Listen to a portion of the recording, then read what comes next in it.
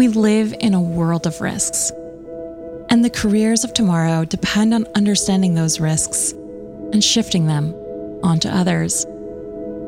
We here at the LeMay University School of Governance appreciate this, and our master's degree in conflict development is designed to give future leaders the tools to create crises around the world.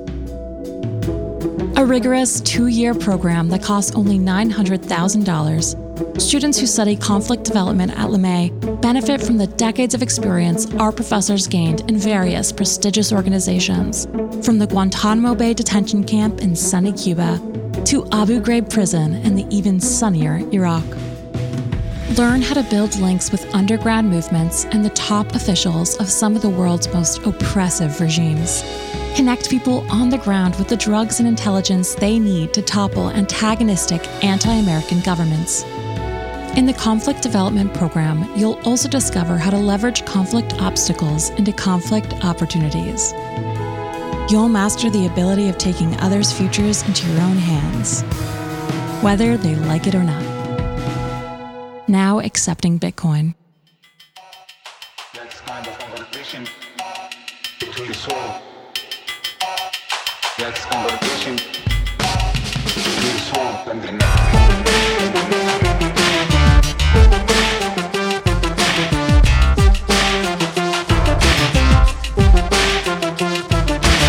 Hello, everyone, and welcome to your weekly American Prestige. I'm Danny Bessner here, as always, with my co-host and friend, Derek Davison. Before we get going, I wanted to thank LeMay University for being our first paid sponsor.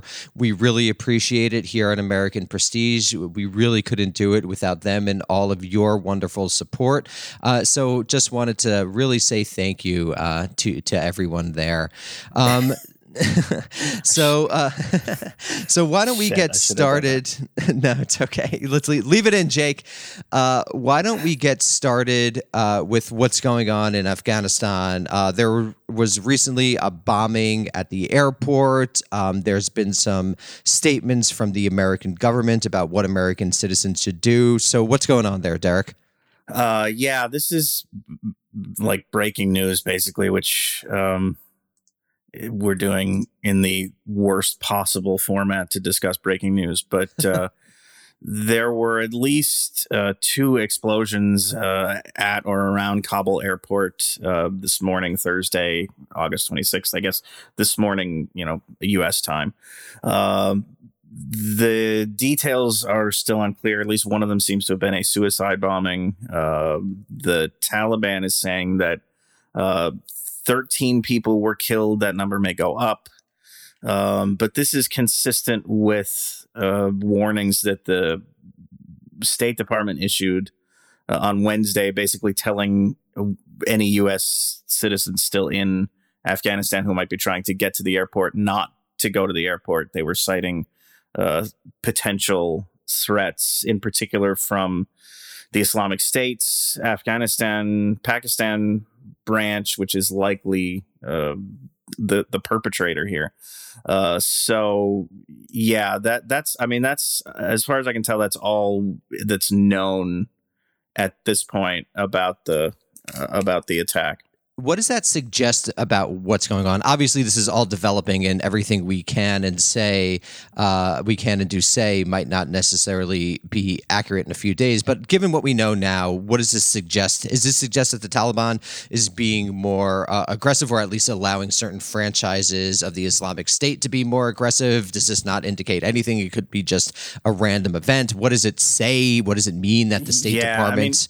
Islamic State Khorasan, which is the appellation that they've adopted for themselves, or ISK. And the Taliban have been at war with one another. And ISK has really struggled to gain a foothold in Afghanistan to a large extent because of the Taliban, more so than because of the Afghan government, the former Afghan government, and the U.S. occupation. But they're definitely rivals. This is a moment for ISK to kind of grasp go for the brass ring in a sense from a terrorism and resistance perspective, because they're going to be transitioning into fight, instead of fighting a two-front war basically against the government and the Taliban, they're going to be fighting against the Taliban as the government. So this is sort of a signature kind of dramatic strike for them to make. The airport has been presenting a very appealing target with large crowds of people, and somewhat soft target. Yeah, right. It's a soft target. It's an attack to kind of thumb your nose at the Americans as they're leaving. So there's a lot of like statement to this that may help them in terms of recruitment. Now there are a lot of people who have speculated, sort of analysts who have speculated about the complicated links between ISK and the Taliban. It's not quite as simple as I've made it sound, that they're sort of at odds with one another. There are harder line elements within the Taliban, like the Haqqani network, which is very famously, perhaps the most violent kind of jihadist faction within the Taliban. And there's been some suggestion that there may be overlap between that faction in particular and the Islamic State in terms of, people kind of moving from one to the other and maybe having some communication with each other. But for the most part, at the macro level, these are two groups that are opposed to one another. And this is as much an attempt to kind of embarrass the Taliban and stake out a position as they take power as it is an attack against the Americans and the foreigners. And we should expect at this moment for there to be a fluidity in these sorts of alignments and relationships. With the United States leaving, that creates an entire new structure of power that will play itself out over the next few months. But it does suggest that there's going to be increasing, or not necessarily increasing, but continued violence in Afghanistan for the foreseeable future, whether that turns into a full-blown civil war or whether that turns into a form of stochastic violence at different areas around the country, particularly in the major cities. I think it's going to be difficult to know, but it does suggest that I think a lot of it depends on this moderate face that the Taliban has tried to adopt since they seized Kabul, and the extent to which they actually follow through with it in actual policy and practice, which may alienate some people within the Taliban and drive them to a group like ISK that takes a harder line on things like women and minorities. And so, a lot of it depends on what happens over the next few months. Yeah, we'll definitely keep you updated here on American Prestige. But it turns out, Derek, that not everyone is happy about the United States' actions in Afghanistan. And before we get to the main topic, I just wanted to say that it really has been, I don't want to say hasn't been surprising, but it's disappointing and probably depressing how so much of the U.S. NatSec-aligned media has responded to the United States' withdrawal of Afghanistan. It just really shows the imperial pretensions of the entire media apparatus. And despite the fact that so much of that apparatus did so much to get us into these pointless wars in Afghanistan and Iraq in the first place, they've really learned nothing. And it just demonstrates the sheer structural power of the national security establishment, which includes not only the defense contractors, the official organs of government, or the semi-private think tanks that rely so much on government contracts, but also includes the so-called private media. A private media that, for reasons of access and for reasons of ideology, is so aligned with the U.S.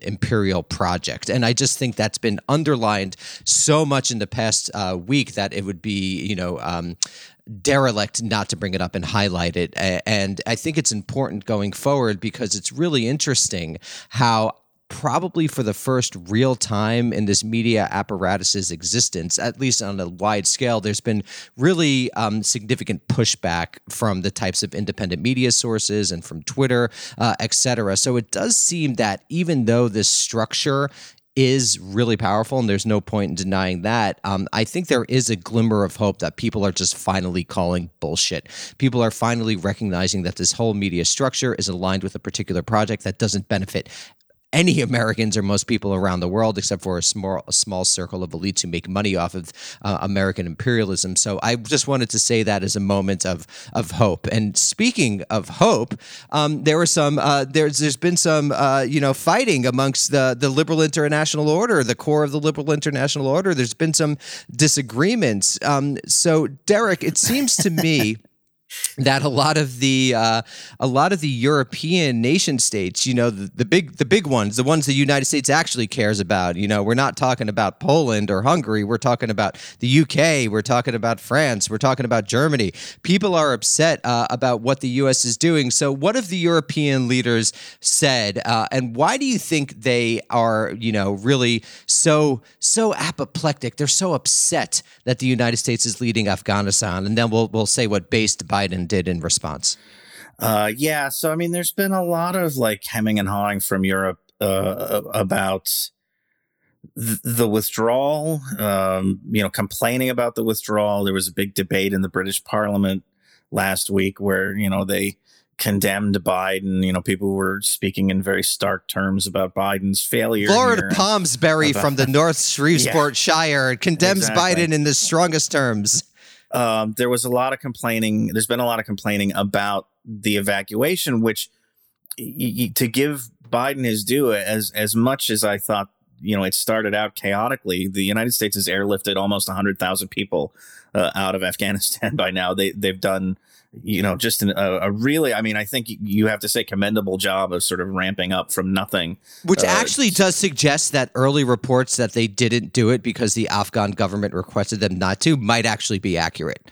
That they did have some sort of capacity and that they actually did get it together. I think relatively they quickly. Had the capacity, sure. I think the question is, was anybody doing any contingency planning for a quick collapse of the Afghan government? And that's still unclear to me. But regardless, whether they were or they weren't, they've done really kind of an amazing job of ratcheting this thing up. And yet you hear a lot of complaints from the Europeans that there was a lot of pressure on Biden to extend the evacuation deadline beyond August 31st, which in practical terms is really more like today or tomorrow for countries that need to get their own military forces out.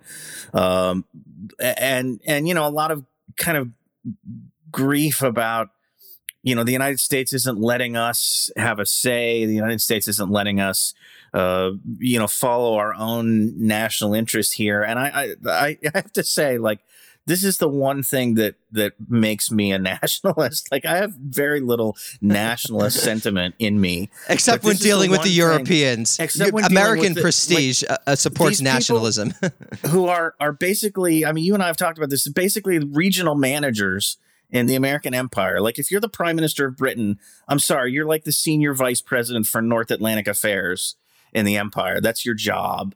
And maybe not even now after Brexit, they've probably been demoted. But to see these people who have spent 70 years outsourcing their national defense to the United States and living off of that, not having to spend the money on their own national defense because the United States was doing it for them, turn around and say, we're not being allowed to follow our national interests. My response to that is okay, do it yourselves. Go do your own evacuation. Do your own thing. Reinvade Afghanistan and occupy it. Oh, wait, you can't because you don't have a military that can function without the United States anymore because you become basically cogs and dependencies of the United States. There's this. I can't. This really pisses me off. You make the conscious decision to let the United States protect you and let your own national security apparatus atrophy and redivert those resources to other things. If you do that, you have to go along then. You can't complain later on that you're not being allowed to fulfill your own national ambitions or whatever. And to see not just the current leaders like Merkel and Boris Johnson complain about this, but past leaders like Theresa May, possibly the dumbest prime minister in British history, complain about the competence with which this has been done. Just come on, man. Tony Blair, who should be in fucking leg irons at the International Criminal Court on trial, complaining about this. This man should just shut up. Just shut up. Stop talking in public. And it's been really irritating. I'm sorry. I know I'm like ranting here. It's been really irritating to watch this. First of all, Mad Derek is one of my favorite Dereks. We need to bring that man out more. It's really wonderful to watch. I wish you all had the visuals I did. The passion is just too much. Derek is a man of extraordinary passion, and I'm glad that's able to come out. It's interesting. It reminds me almost of The Wire a little bit, the famous Marlowe quote. They want it to be one way, but it's the other way. The Europeans really, right. They really do. They want to have their cake and eat it too. They want to pretend to this great power status that, they really did enjoy for a significant amount of post-1789 history, that they effectively surrendered after they committed suicide in 2 world wars to the United States. And they want to feel like they're actual partners, and they're really not partners. And this is what I think is interesting about Biden, because it really does appear to me that since Trump, there's been the dam around discursive norms has really broken. Obviously, Trump, first of all, criticizing the Iraq War and his various other vulgarities in many areas of his governance. But now Biden is doing it, and whether that's because, he thinks he's in a malt shop in 1955 or not, it really is important because it does suggest that some ways of talking about the world are changing. Because how did Biden respond to these various European complaints during the G7 meeting? I mean, he just basically said no. I mean, the big ask was, will you extend the evacuation deadline? And he said no. And he was right. I mean, he was right first because the evacuation is probably on schedule at this point to finish, like to get all the foreign nationals, which, we can talk about, the fact that Afghans who should be evacuated are not going to be evacuated. And that's a tragedy and something that should be criticized. But if we focus just on Western foreign nationals, all the foreign nationals who want to come out by August 31st will probably have the chance to leave. And so that's one reason not to extend the deadline. The other reason is part of the reason this has been so successful and you've been able to ratchet up so quickly is because the Taliban has gone along with it, with the understanding that it would be over on August 31st. They haven't interfered. In fact, they've provided some security around the airport. Like some of the casualties in today's bombing, for example, are Taliban fighters who were guarding the airport. So, I mean, there's been some strain on that relationship and some resistance in particular areas. But for the most part, you've gotten the Taliban to kind of allow this to happen. So why announce that you're going to extend the deadline and potentially sort of turn them turn things into a situation where that relationship gets quite hostile and starts interfering with the evacuation. So, I mean, he was absolutely right to deny this request from the European leaders. But you're right. It was basically just like, no, I'm not going to do that. Thanks for asking, but no.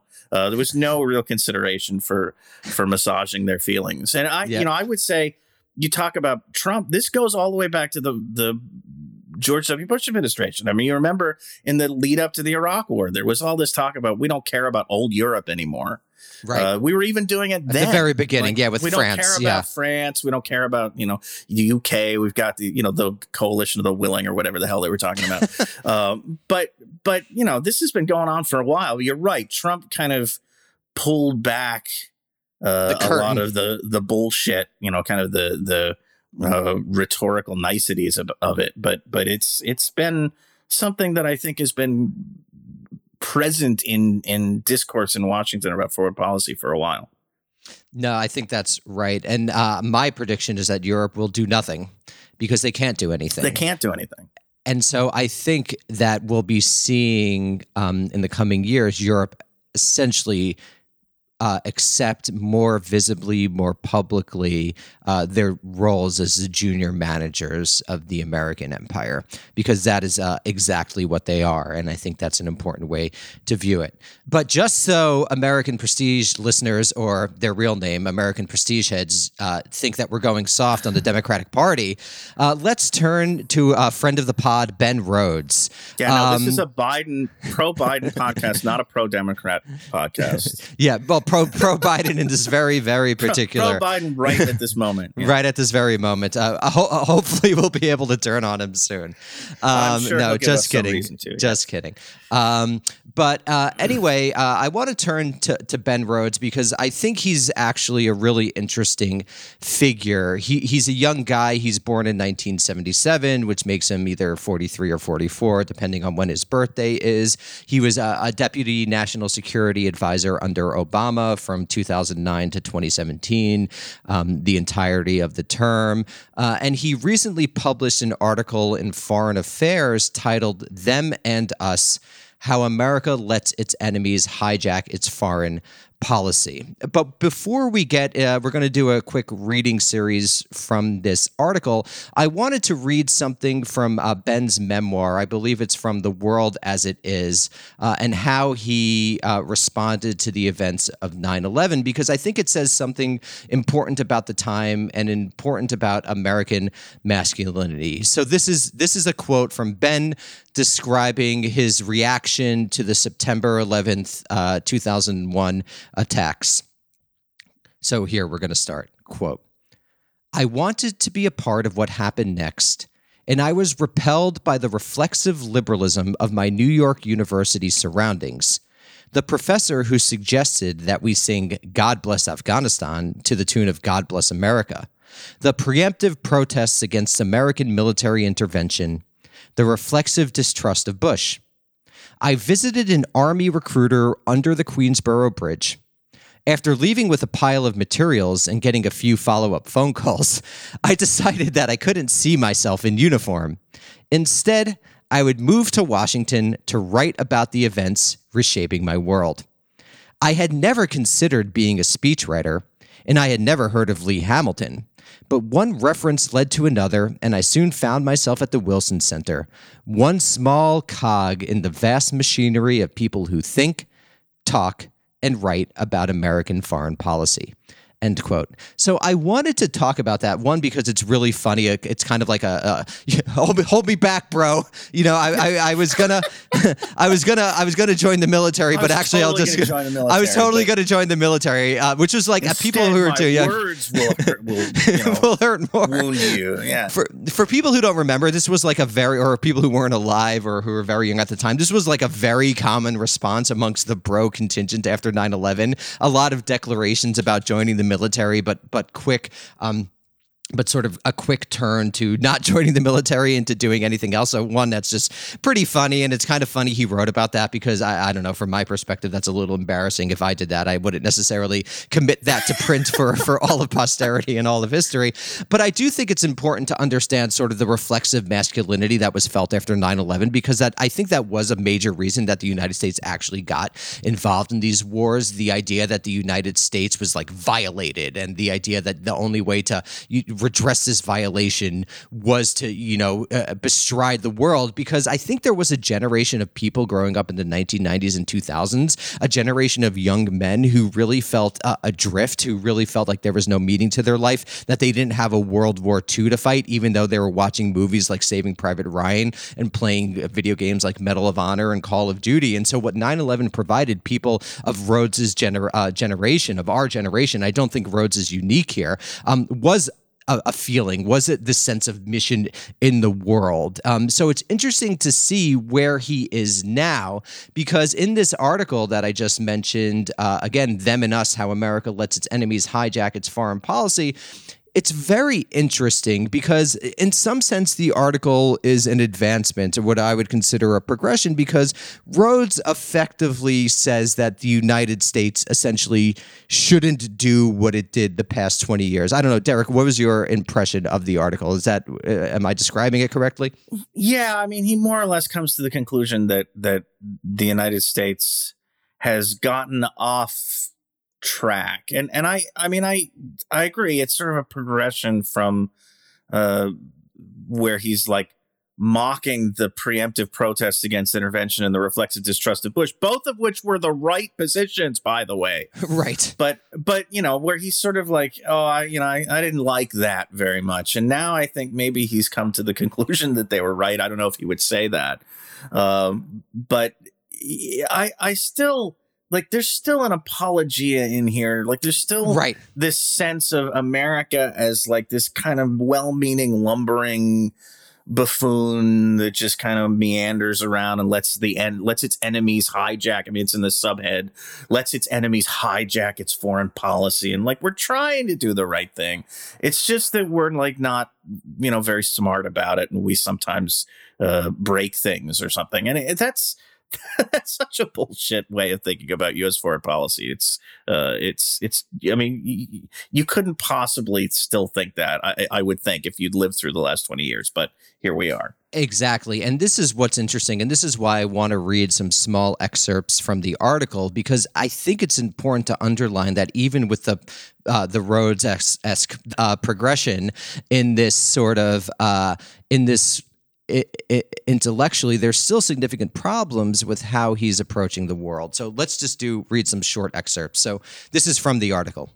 Quote, Americans must confront this uncomfortable reality, not because Washington should retreat from the world, but because it cannot cede the field to leaders like Putin and Xi. The United States must live up to the better story it tells itself as the leader of the free world. Ultimately, this is the most important lesson that Americans must learn from the post-9/11 period. Restoring American leadership requires rebuilding the example of American democracy as the foundation of the United States' foreign and national security policy, end quote. So you get this good thing at the end, which is like, we need to focus at home, but it's always coupled with this American imperial imagination. The idea that for some reason, Putin, who does not have the capabilities, and Xi, who has demonstrated absolutely no will to dominate the world, are going to somehow take over the world if the United States, isn't the imperial hegemon. So I wanted to underline that because you really have this direct link between restoring democracy abroad and this American imperialism, restoring democracy at home, and American imperialism abroad. So again, Rhodes is essentially arguing for a better American empire, right? That is what's going on here. He's not arguing for a retreat. He's arguing for a better American empire. And this comes through in the next excerpt that I quickly want to read. Quote, in addition to delivering on big-ticket items such as infrastructure, American democracy must be fortified and revitalized. Okay, that's good.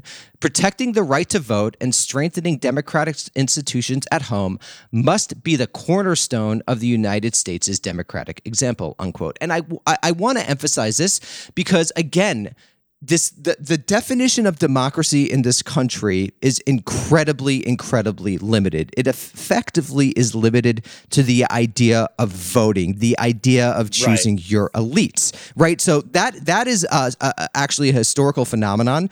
Basically, before the 1930s, many Americans, particularly on the left, or what was then called the progressives, the left wing of the progressive movement, really had an expansive definition of democracy that included not just basically picking your leaders, but also ideas of economic democracy, social democracy, and cultural democracy, right? But Rhodes's piece effectively promotes this very limited understanding of what it means to be a democratic citizen. And I think this understanding was actually exported abroad during the Cold War, when, again, free and fair elections became the only thing that mattered when you were deciding whether or not someone was a democracy, what a country was a democracy or not. And that's a really, really impoverished understanding of democracy. We need to expand the imagination and not just basically say, okay, once you choose your elites, sorry, Americans, go home. I think that is really crucial, and that's something that we on the left really need to fight against. And I have one more excerpt, unless you have anything to say, Derek. No, I would just add, like, we're continually shrinking the definition, like as we kind of shunt more and more power unilaterally to the executive. It's not even about like getting to pick your leaders plural anymore. It's like getting to pick your one leader who makes all the decisions for the empire, and the sort of the military and foreign policy all flow through that one person. It's not even we're just shrinking the definition of democracy even further, I think. Exactly, because, and we'll definitely talk about this on a future episode, since 1945, since the end of World War II, foreign policy authority has really concentrated not only in the executive branch, but in the literal White House itself and the person of the president. So like Derek is saying, he's basically, Rhodes is basically arguing for us to choose our king. And I just want to end on this one here. Quote, "The world is a difficult and sometimes dangerous place. The United States must assert itself to defend its interests," end quote. So again, you have this very, very vague understanding of what are American interests, because what Rhodes assumes, and even, the good side of the Democratic Party, the left side of the Democratic Party, what many of them assume is that there's some vital interest in the world that could only be defended by U.S. military might. And I think what, again, we on the left can do in the coming years is to really push on that argument and say, what are these interests? What are America's vital interests? Because oftentimes you'll hear people talk about the national interest as if that's some unified interest that is out in the world that one can identify, when really there's a particular subset of actual people who represent actual classes in the world that make America's foreign policy decisions. So we always need to push back on this idea of interests and national interests and actually say, whose interests are you talking about, and how does American imperialism actually lead to the fulfillment of those interests, and what are the actual broader interests in the world? So I just wanted to focus on that, because I think there's really still a lot of problems with how, leaders who have evolved over the course of the last 20 years. There's some significant problems with how they actually approach the world. And speaking of significant problems, let's return to other friend of the pod, Rahm Emanuel. And Derek, why don't you explain how we approach the world? Yeah, how do you? What's going on with old Rahm? Yeah, so I mean, as the Biden administration kind of slowly cranks out its ambassadorial appointments, they made two big ones. I guess Friday. Actually, he announced two big ones. One was expected. It was the choice. Well, they were both expected, I guess, but it was the choice of Nicholas Burns to be ambassador to China, and the other was the choice of Rahm Emanuel, former mayor of Chicago and general asshole from the Obama White House, to be ambassador to Japan. And I think it's worth kind of pausing on these appointments, because in different ways they each illustrate something about the way that the United States doles out ambassadorships that I think are interesting. So explain. I go for it, man. Burns is an interesting choice as ambassador to China. There are at the general level in the common parlance about ambassadorships, there's two types of ambassadorships. There's the career foreign service officer, diplomat, who usually gets postings to places that are of immediate kind of concern. So, Afghanistan, Iraq, Saudi Arabia, places that are like strategically vital and not necessarily the nicest places for somebody to go. And then there's the political appointee who sort of is, usually a big bundler from your campaign and somebody you want to do a nice thing for. And you find some, tropical island somewhere, or like some nice, quiet European country that would be nice for them to stay in. And they get to put ambassador next to their name. And, you send them to Ireland or to, Jamaica or something. And Derek, correct me if I'm wrong, but interest. Ambassador is one of those titles that like kind of lasts forever, right? Yeah. Oh, yeah. You're absolutely like an ambassador, like till the end of your days. For life. Yeah. but there's really three. That's the common kind of way of looking at things. There's these two types of appointments. There's really three types of appointments, and there's a third one that applies specifically to places like Russia and China that are sort of viewed as peer or close to peer competitors. And those are political appointees, but they're political appointees of people who are like ex-office holders who are close to the president and have the president's ear and are meant to, like, their appointment is meant to show that, like, we mean business. Like, we're sending a friend of the president as his ambassador, and he's going to have the ear of the president. You better listen when this guy talks. And that's like that's typically been the pattern for ambassadors to China. Burns is a little bit different because he is a career Foreign Service officer. On the other hand, he also has kind of the political aspect. He's got a close relationship with Biden. So I think it's interesting, and it'll be interesting to see how he performs in that role as somebody who does have some diplomatic credentials, as opposed to a lot of the last several, I think, ambassadors to China who've all been really more political, kind of heavyweight picks. And Burns is a unique figure. I believe in 2016 he was on the short list of people who might have been Secretary of State had Clinton won. So he is this liminal figure that exists between the worlds of sort of politics and professional diplomatic services. I think that's right. On the other hand, then there's Rahm, who has not only no diplomatic credentials, doesn't even by any account have the temperament to be a diplomat and actually represent the United States overseas. And I feel like I don't know if we're upset over Pearl Harbor again or what, or why we're foisting Rahm Emanuel on the poor people of Japan who do not deserve this. But it's one of these, really irritating political appointments that you're giving to somebody who's wholly unqualified for the job just because they've done you a solid in the past, which is the kind of thing that I would argue has to end, really, especially, in places like Japan that do have some strategic relevance. I mean, this isn't like we sent him off to, some tiny island somewhere to take a 2-year beach vacation. I mean, the ambassador to Japan is a relevant posting, and we filled it with a buffoon, basically. And on that happy note, everyone, we hope you enjoy our interview on the climate with Emily Atkin, and we'll see you all next week. Bye-bye.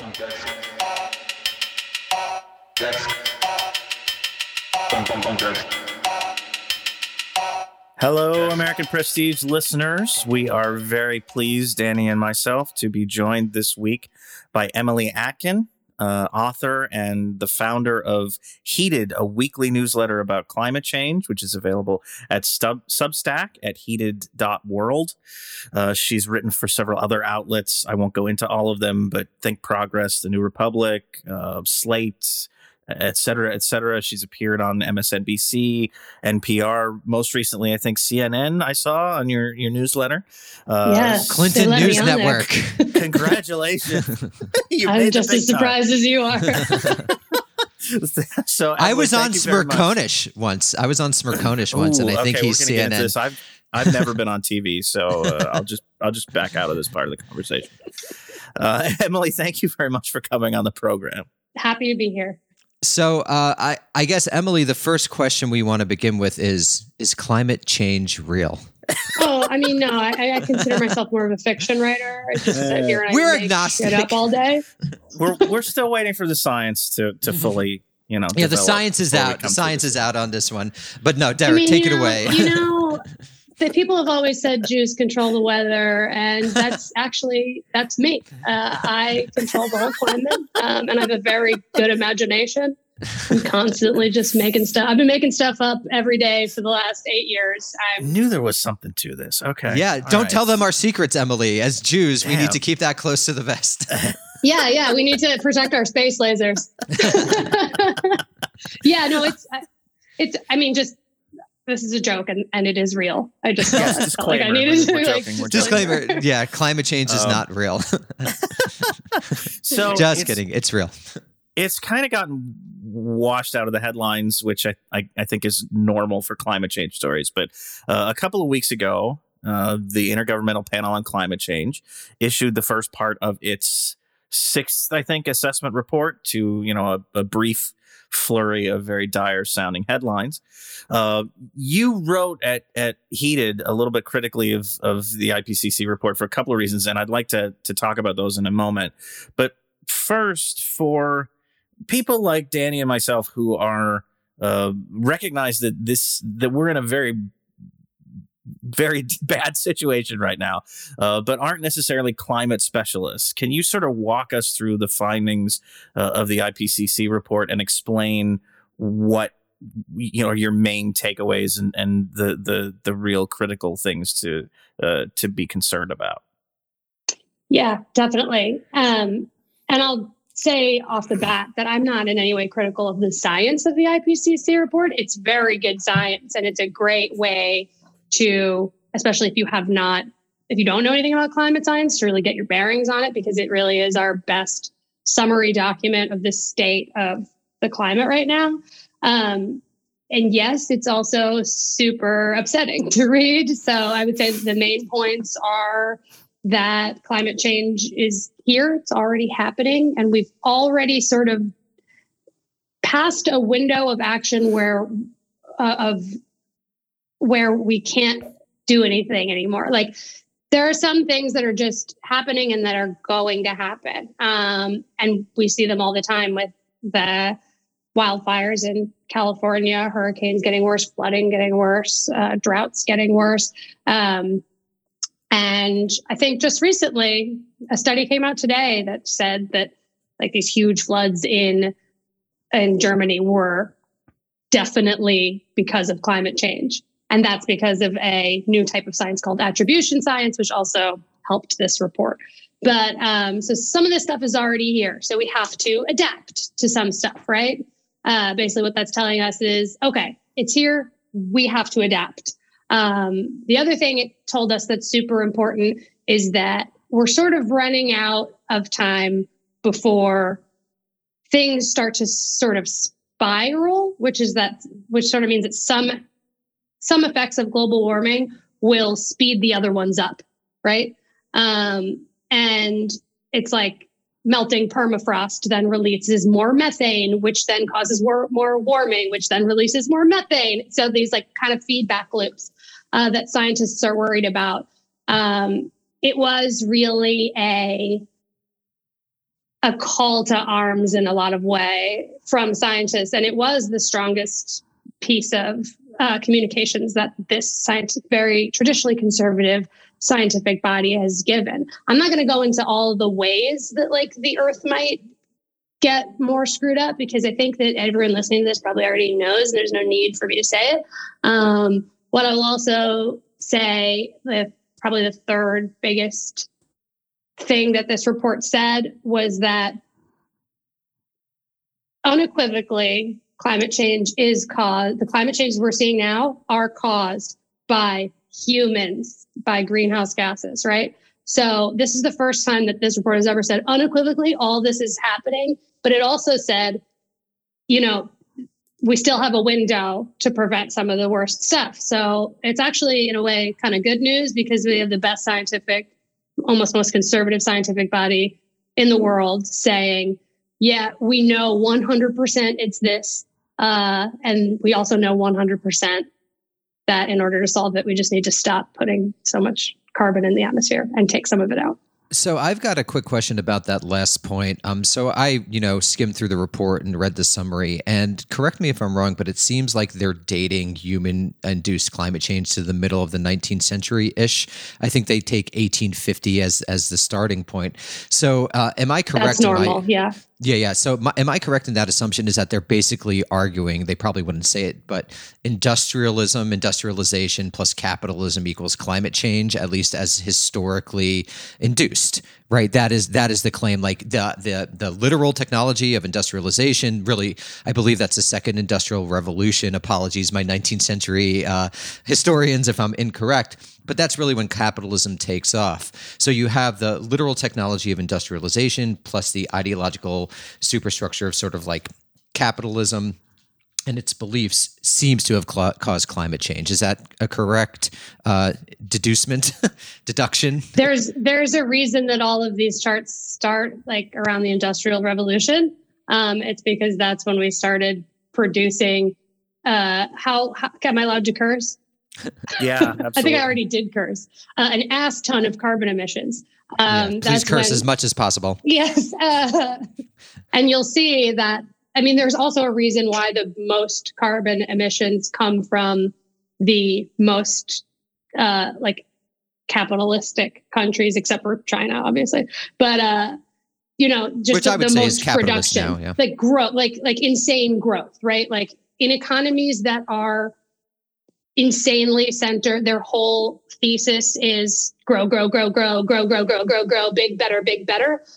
Those are the biggest contributors to the climate crisis. Now, my criticism of the IPCC report that I wrote for my newsletter was like, it's not a good communications. It's a good science document, but this specific part, especially to be released first. So this is part one of like a 3-part report that'll be released over the course of the next like 6 months.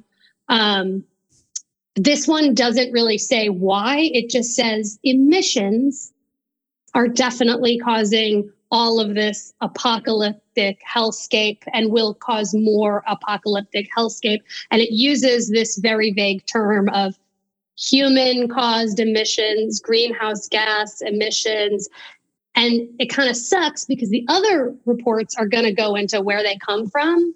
And you'll see in those reports, as anyone who follows climate science know, that it's fossil fuels. It's like all fossil fuels. There's other stuff too. There's agriculture, there's deforestation, another huge one. But it's deforestation and fossil fuels. Those are our 2 big ones. So it's like, because of the conservative nature of the IPCC, they're not going to say fossil fuels. And in fact, the draft of this report that was leaked beforehand said fossil fuels all throughout the summary. And then when it was published, all of those mentions are taken out. There's a reason for that. I don't know if you want me to get into it right now, but like, Could we get into it in 1 second? Because I do just want to make one point. So the way that I view it is you essentially have a North Atlantic derived vision of growth that was during the era of colonialism exported to the rest of the world, and due to the colonialism being roughly 500 years old, let's say. And so you have that the countries of what had formerly been the global South, what are quote unquote developing or whatnot, basically adopting this ideology of permanent growth because they need to survive in this global capitalist system. So I think it's really interesting how you see the exportation of North Atlantic derived political structures like the nation state, but also ideologies like the ideology of growth, and how that's literally destroying the world. And I just wanted to highlight that macro historical phenomenon, that very clear link between growthism, capitalism, and climate change. But yeah, I'd love for you to talk a little bit about why they removed. I have a hunch it has to do with money, but why did they remove the fossil fuel stuff? Well, it has to do with politics, which all have to do with money.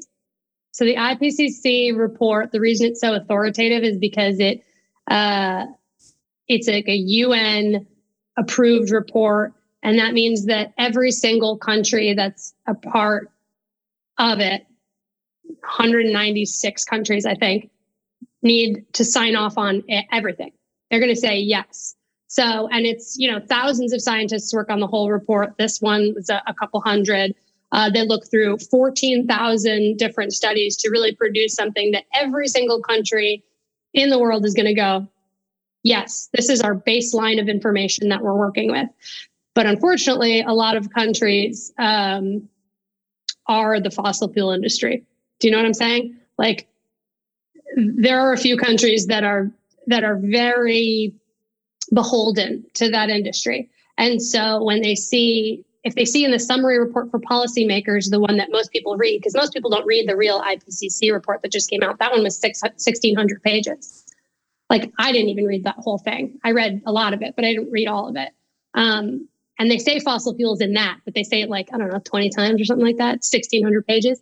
In the summary, all of that was taken out. And that is why the IPCC has always been so conservative, is because it's not a communications document. It's a science document for so that when the countries all come together to make agreements to reduce emissions, that they're all working from the same baseline of information that they all agreed to, right? So we use this as this big communications document. It's like the one time that the media always covers climate change. It's the one time ever. The last one of these came out in 2013, by the way, when I started climate reporting. Like it's the only time the whole news ecosystem mobilizes and is like climate change day, but it's not a good communications document, is what it's like, because they don't even talk about fossil fuels.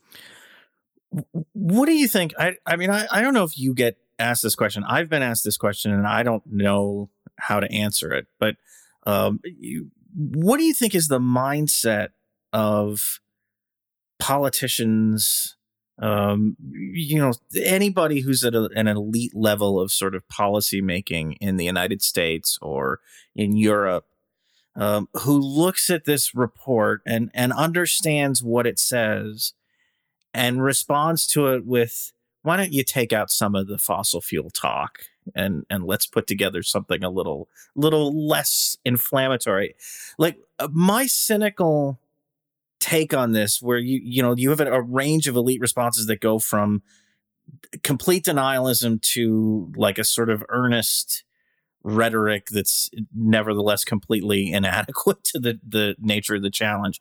And my take on this is that there is, while elites in the West sort of recognize that what's coming and recognize what's happening, they also recognize that they're going to be the last people to feel the effects of it, right? As we're already seeing, like the first line here are, people who are going to be, who can't adapt to massive temperature spikes, can't adapt to drought, can't adapt to flooding, and are sort of at the bottom of the global socioeconomic ladder, the global South, basically. And it's going to be a while before any real pain is kind of visited upon the upper echelons of Western society. And so we're just not at the point where they're ready to talk about this in a way that reflects any sense of pain or threat to them. And I don't know. That's like my ultra cynical take on this. But what is your sense of how something so stark comes to be kind of laundered in a way that makes it less sort of apparent? I mean, what you're describing is how we've dealt with, like the world has dealt with every long-term problem it has ever faced. I think that in a way it's almost comforting because it's like, well, yeah, of course we're doing this. We've always done this. We've always seen the norm remains. Oh, that's going to be bad later. But you're like, well, this sucks now. And also like, maybe I can do good now, or like, we always choose our own comfort over what we know is right. And the most powerful people and the biggest polluters are the most comfortable. You know what I'm saying? Sure.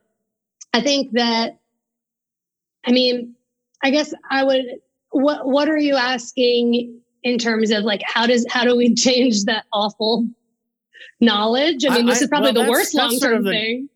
The next level of that question. But I sort of wonder if you have any better sense or a better, more educated guess, basically, about like what is going through people's heads as they sort of read this and then go back to doing nothing about it, or talking about, we have to get back to the Paris Agreement, which was inadequate when they agreed to it, let alone, years later, we now know it's sort of, it's become a best case scenario instead of a reasonable compromise. Yeah. Okay. So I have an idea. And it's basically that I think there's a lot of cognitive dissonance between recognizing that climate change is real and bad and understanding that solving it requires transitioning away from fossil fuels.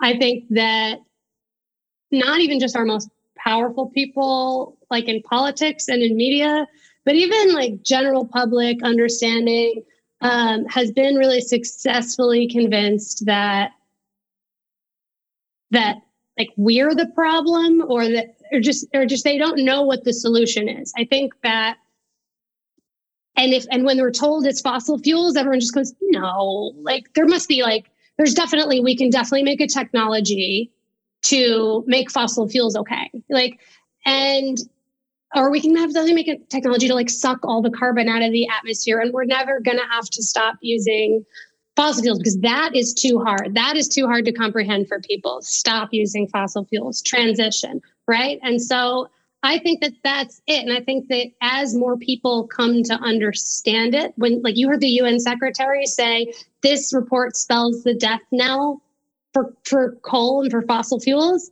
I mean, that's like understanding, oh yeah, there's a solution to the pandemic and it's the vaccine. There's a solution to climate change and it's transition away from fossil fuels and the fossil fuel economy. But that's like saying take away all the rich people's gold. Right. And to me, it's also deeply connected again to global capitalism and particularly the United States' role in it, where as I understand the last 100 years of U.S. history, is that the United States made a very concerted effort to place itself at the top of a global chain of consumption. And to some degree, particularly beginning in the 1960s, to be an American meant to be a consumer. And so you have this very difficult situation where, like, literally, for example, after 9/11, George W. Bush's response was go shop, right? One of the most important things at the early pandemic was, continue to spend money so that you save essential workers. If everyone remembers those early pandemic commercials about essential workers basically delivering goods and thank you for allowing us to consume. So it wouldn't only require, a shifting in American consciousness, but it would require almost a total reconfiguration of what it means to be an American to address fossil fuels. We're a country famously after World War II built around cars. We got rid of our public transportation systems. We built highways instead. And, again, there's an identification of what it means to be an American with the consumption of literal fossil fuels. So it seems like that's an enormous structural and cultural transformation that I don't see happening, barring some kind of gigantic exogenous shock, which may well come from climate change. But as Derek says, the problem, and Emily, please correct me if I'm wrong, the problem for that transfiguration is that a lot of climate change's immediate effects will be felt most significantly in the global south. So that seems to be an intractable and very difficult obstacle that presents a significant barrier to change. Yeah, I think about this a lot. We did 2 book clubs for my newsletter over the deep pandemic, and one was Braiding Sweetgrass by Robin Wall Kimmerer, and that was like all about changing your mindset to live in reciprocity with the world instead of taking from the world, that kind of stuff, right? The antidote to kind of capitalist thinking when it comes to the environment. And then the other one was Donut Economics, which is about like an economic theory that does not rely on growth, basically, trying to deprogram economics to make it so like we're not as obsessed with GDP, we're obsessed with human quality of life. And how do you create economies around that? And so it's been a lot of thinking about how do you push for that system-wide change. And then when you think about what it would take, it's absolutely, like you said, you're like, I don't know, we would have to, war? I don't know. What I have started doing is trying to start figuring out the ways that I like approach my own life with that kind of brainwashed mentality. Like recently, I just switched my newsletter from daily to weekly because I realized that I was burning myself out and that I was absolutely burned out. I had like literally extracted everything I could for success. And I had like created this really great, successful newsletter that was working for a lot of people and helping a lot of people, but at the cost of my own well-being. And I really literally felt like I was drained of everything from me. And I experienced such intense anxiety about what would happen if I stopped. What would happen if I stopped growing? I had already reached a place with the newsletter that I was happy about, and then I was just like, you know what? I'm doing exactly what the fossil fuel industry does to the world. It makes us so scared that if we stop growing, if we stop getting richer, if we stop being more successful, that's what's going to kill us. And in fact, it's the exact opposite. So I've been trying to find ways to apply that to my own life, figure out how to live like in reciprocity with myself, and then create like-minded communities to go forward and figure out how to do it. I think that's really interesting because I think we're around the same age, and just growing up in the 1990s and early 2000s after the end of the Cold War, the promise was, of course, that, there was no alternative in any structural or ideological sense to capitalism. So I think a lot of millennials were grown up on this like hustle culture, and I just want to say I feel it myself, constantly working and to what end. And I just think that's a really interesting way to approach it, because I think I'm personally also a bit skeptical of like the individual consumer choice argument, which is, because I don't think that's really going to make any change. I think that's kind of demonstrated. But basically what you're describing to me sounds really viable, which is learning a new way, a new framework by which to approach work and extraction, the extraction of labor from yourself, as a way to at least beginning to form, like you said, like-minded communities around a different ideology of work and extraction. It's really interesting.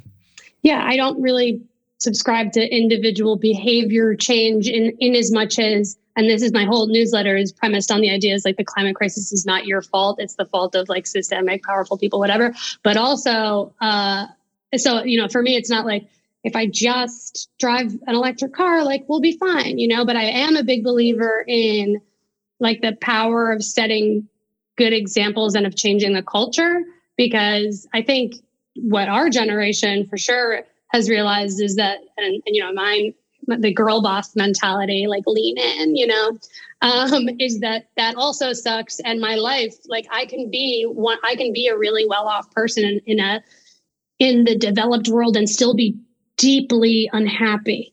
And it's because of that. Right. And so something that I get pissed off about is that there's no example around me and how to live a life that looks different than that, but is still successful and still helping. And then I'm like, okay, well, that's my individual thing that I'm going to do, is that I'm going to try to change the culture in a way, and do it with my workplace. And that's more exciting to me than like recycling and composting, which I do, by the way. I just don't talk about it. Yeah.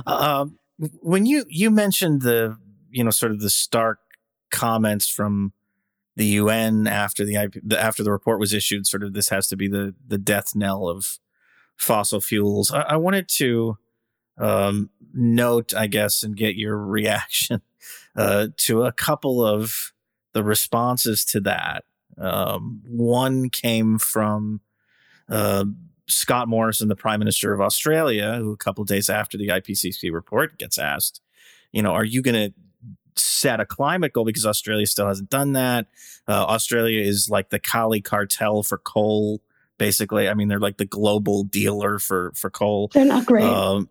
And his response was, no, we're not going to set what do you want from us? We're doing the best we can, and we're just going to keep doing what we're doing. And then he talked about, and this is something I've seen more and more of, made some vague reference to non-existent technology, and that's going to save us. Technology will save us in the future. Like John Kerry made a reference to that, I think, a few weeks ago.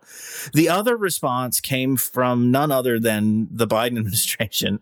Danny and I have already talked about this, but after the one-day sort of flurry of headlines and Joe Biden tweeting things about how we can't wait, it's time to tackle climate change. Now, his national security advisor 2 days later was telling reporters, OPEC Plus really needs to start pumping more oil because they're hampering the recovery from the pandemic.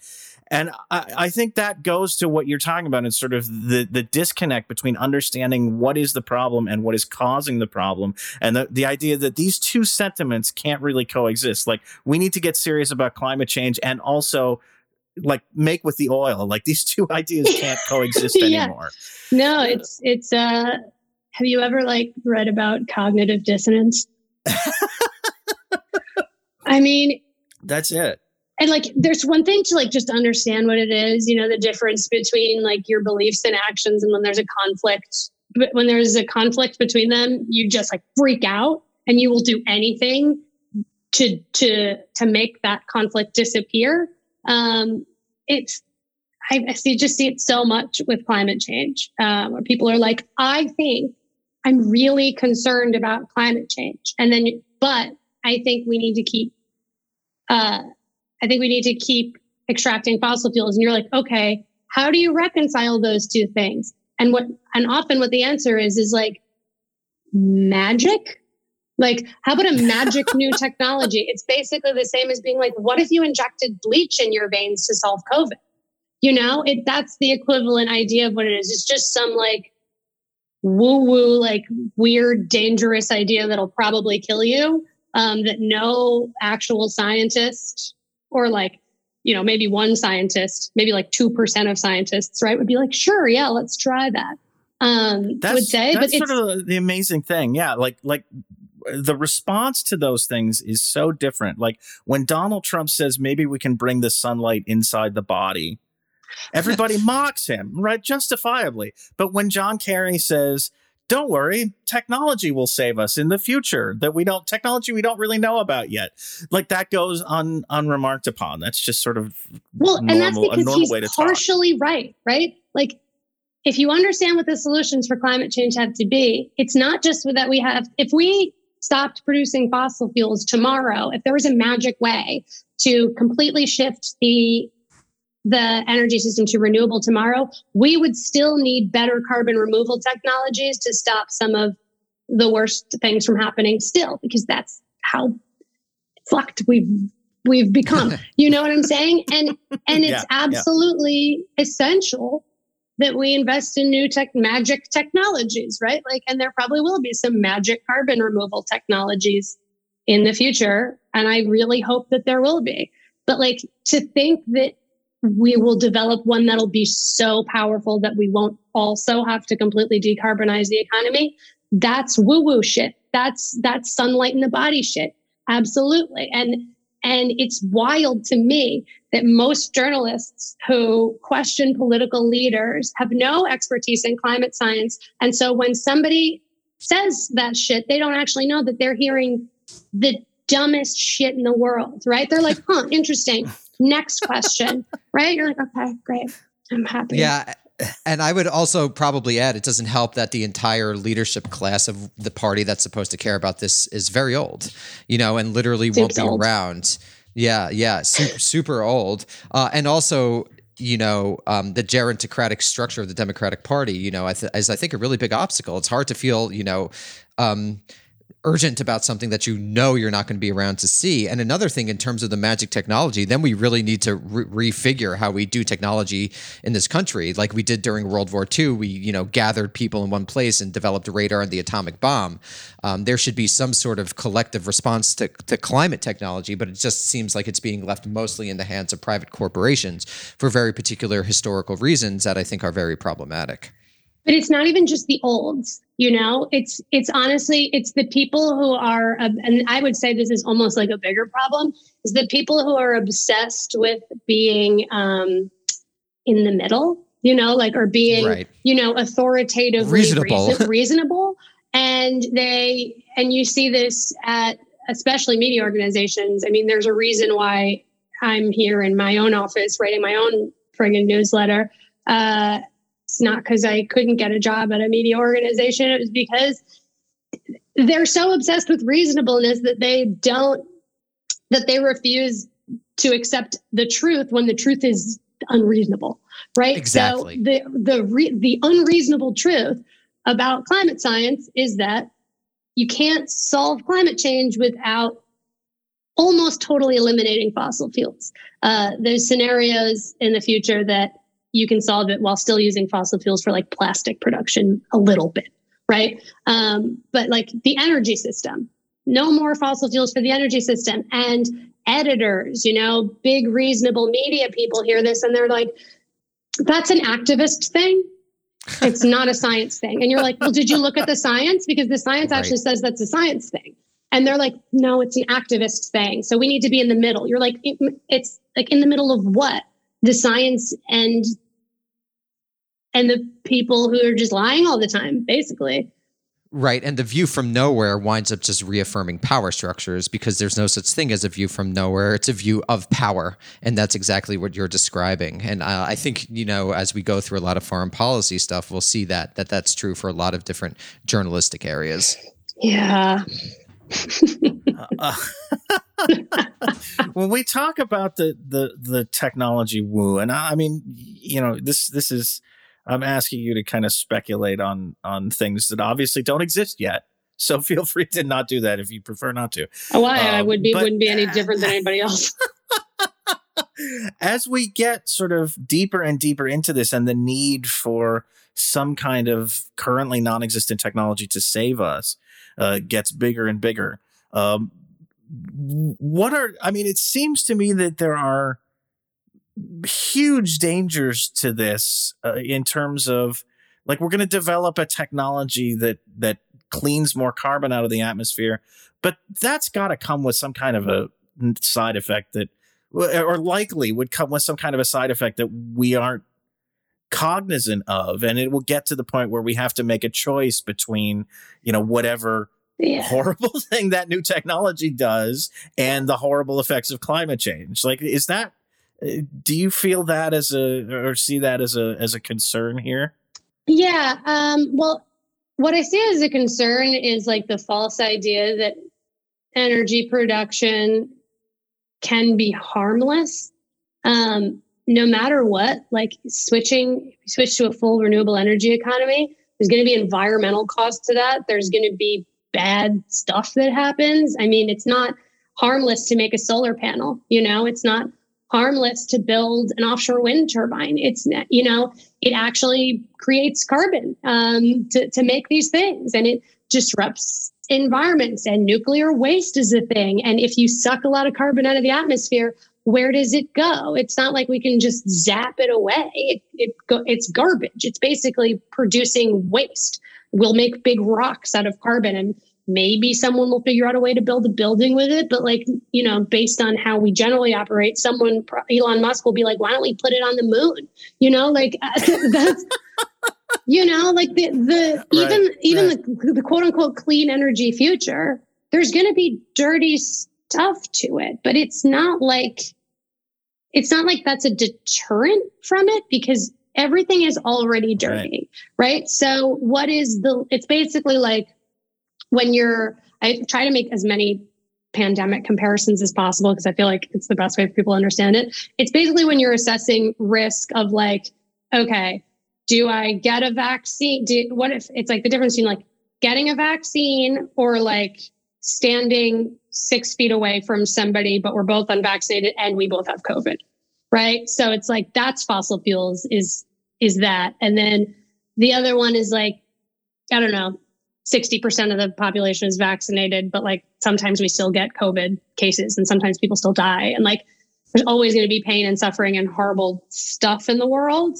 And what I hate is the argument from fossil fuel people who are like, well, solar's dirty too. And it's like, yeah, well, we got to address that also. What do you think? I don't care if people like die in mines or if a bunch of fish die. Of course they do, right?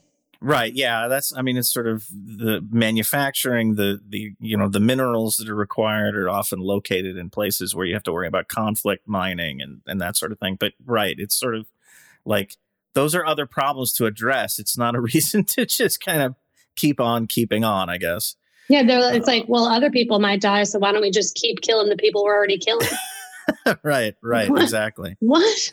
As you sort of look at the near-term future and the chances of arresting as you said, in some cases sort of locked in processes that are, bad stuff is happening. It's going to happen, but we can mitigate to some extent. What are your biggest concerns other than just, we're not going to do anything and we're going to keep burning fossil fuels? Like, what are some of the things that could happen that would really send us off into a much worse future? Like, for example, you see studies of deforestation in the Amazon, and that we're at a tipping point where, the Amazon's going to start to convert to savanna, and what kind of disastrous effect that could have. What are some of the things that you are worried about, I guess, in the next several years, and of that nature?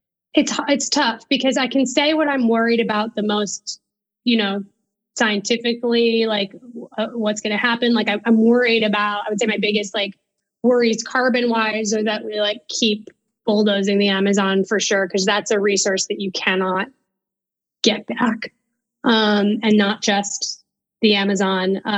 Like there's a lot of deforestation happening in the United States for logging. That's like that's taking away so much of our ability to absorb carbon. The ocean's ability to absorb carbon is severely decreasing. Once we take away these natural carbon absorptions mechanisms, then it's like the carbon we release into the atmosphere becomes even more harmful per emissions unit, right? So like per metric ton. So I'm very concerned about like not stopping Jair Bolsonaro, basically. I'm very concerned about new fossil fuel infrastructure because even though a lot of people are like, well, we have to replace this old stuff or it's going to leak. When you build a new pipeline that ensures it's going to get used for the next 40 years, and we do not have 40 years. So I'm really concerned about projects like Line 3 in northern Minnesota. So those are like the technical things I'm concerned about. What I'm really concerned about is that like we continue to not name the problem. Is that over the next 10, 15 years, we keep getting people in charge of like political leaders and media leaders and people who hold the microphone in society continue to be unwilling to name its deforestation, its new fossil fuel infrastructure, it's fossil fuel companies lying. It's all of this, because I think that we've had the solutions for climate change. And this is also like scientifically very well demonstrated. We've had them for like 30 years.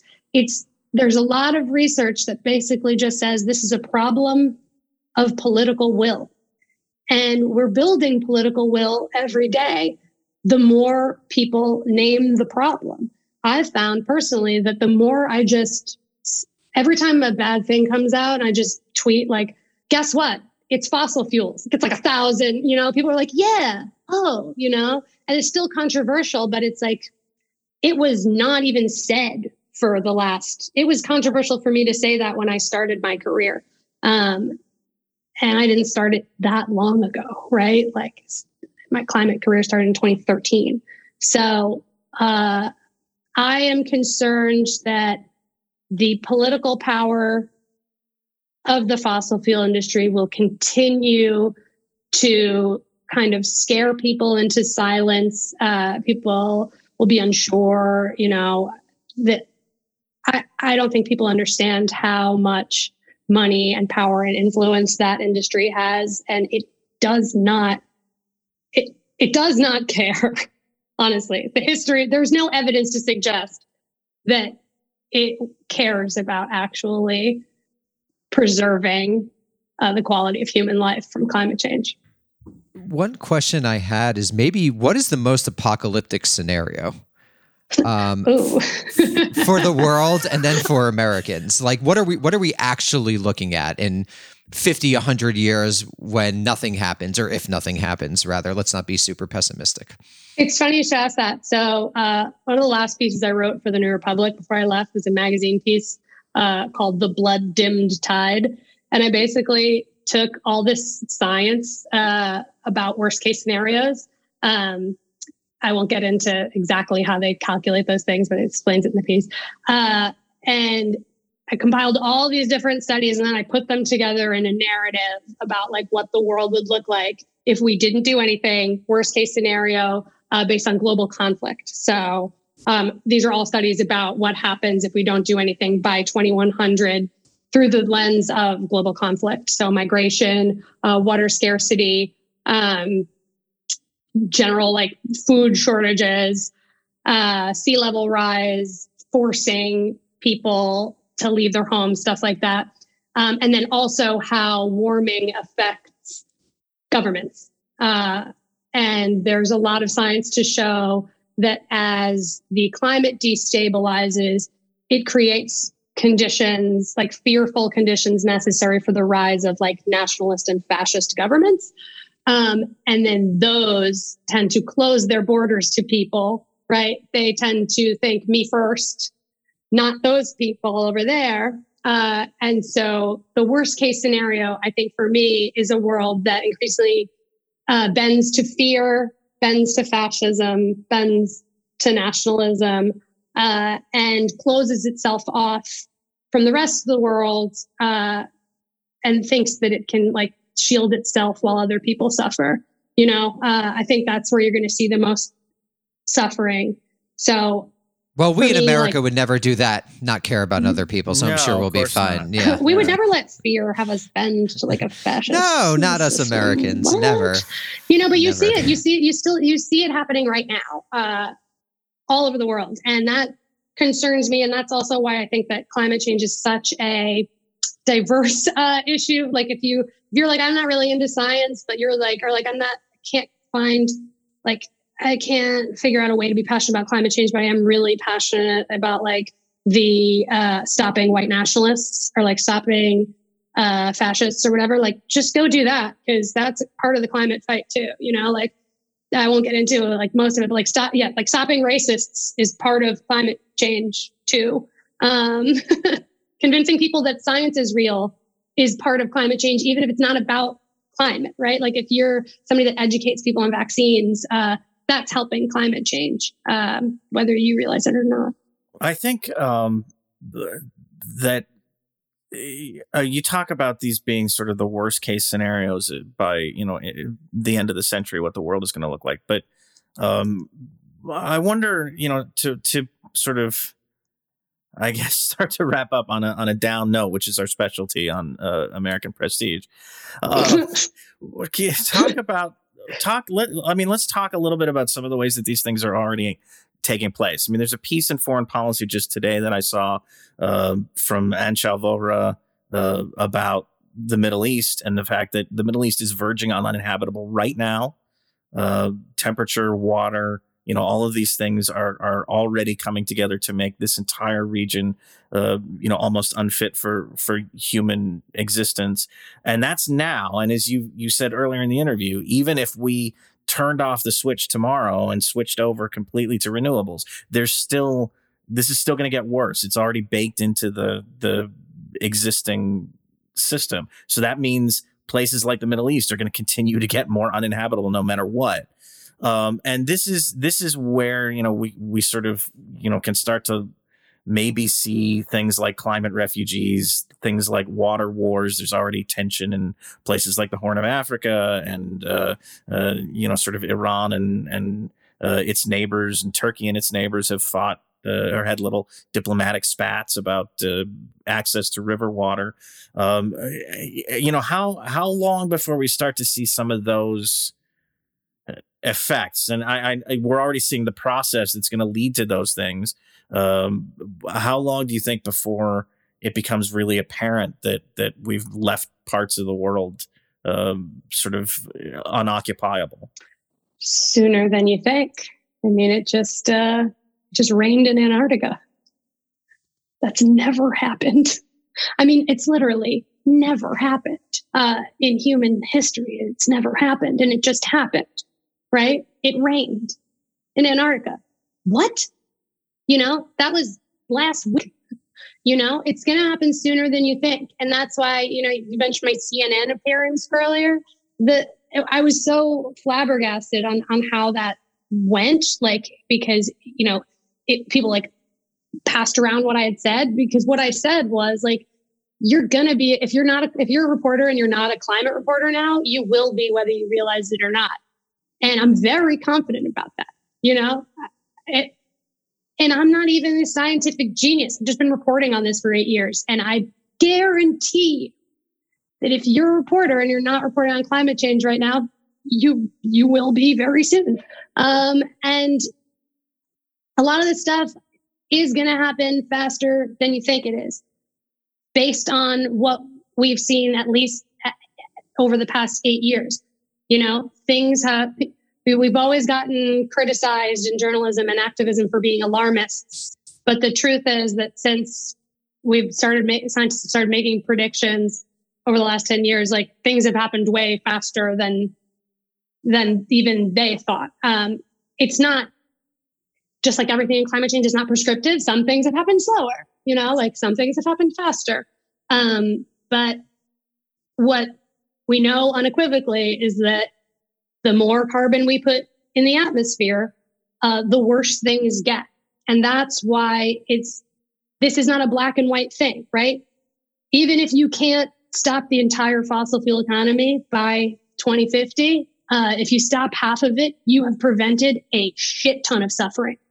If you do nothing and let it go and let everything just keep going until 2050, you have doubled, tripled, we don't even know the exponential amount of suffering that has happened. So it's a real spectrum. I think it's important to remember that. You know, I heard someone, I think it was former CIA director on MSNBC today, saying like, wow, like, we knew that maybe the Taliban could take Afghanistan, but it happened way quicker than we thought. And I was just like, yeah, that's going to happen. Do you just have to act now? They knew it could happen faster. But anyway, yeah, no, that's the TV version of events. But yeah, I don't, Danny, do you have anything else you wanted to ask? No, I guess I do have one question, but I feel like there might not be a real answer, because it does seem like everything, there are predictions, and then it turns out that we're actually worse off. And I was curious if there was an explanation for that. You know, it's always like it'll get hotter at this rate, and it always actually seems to get hotter quicker, or that there's more extreme conditions. And I was just, if you could speak to that for a second, and if not, we could just cut out that question and we can. No, it's fine. Science is an inherently conservative field, and that's what makes it so effective.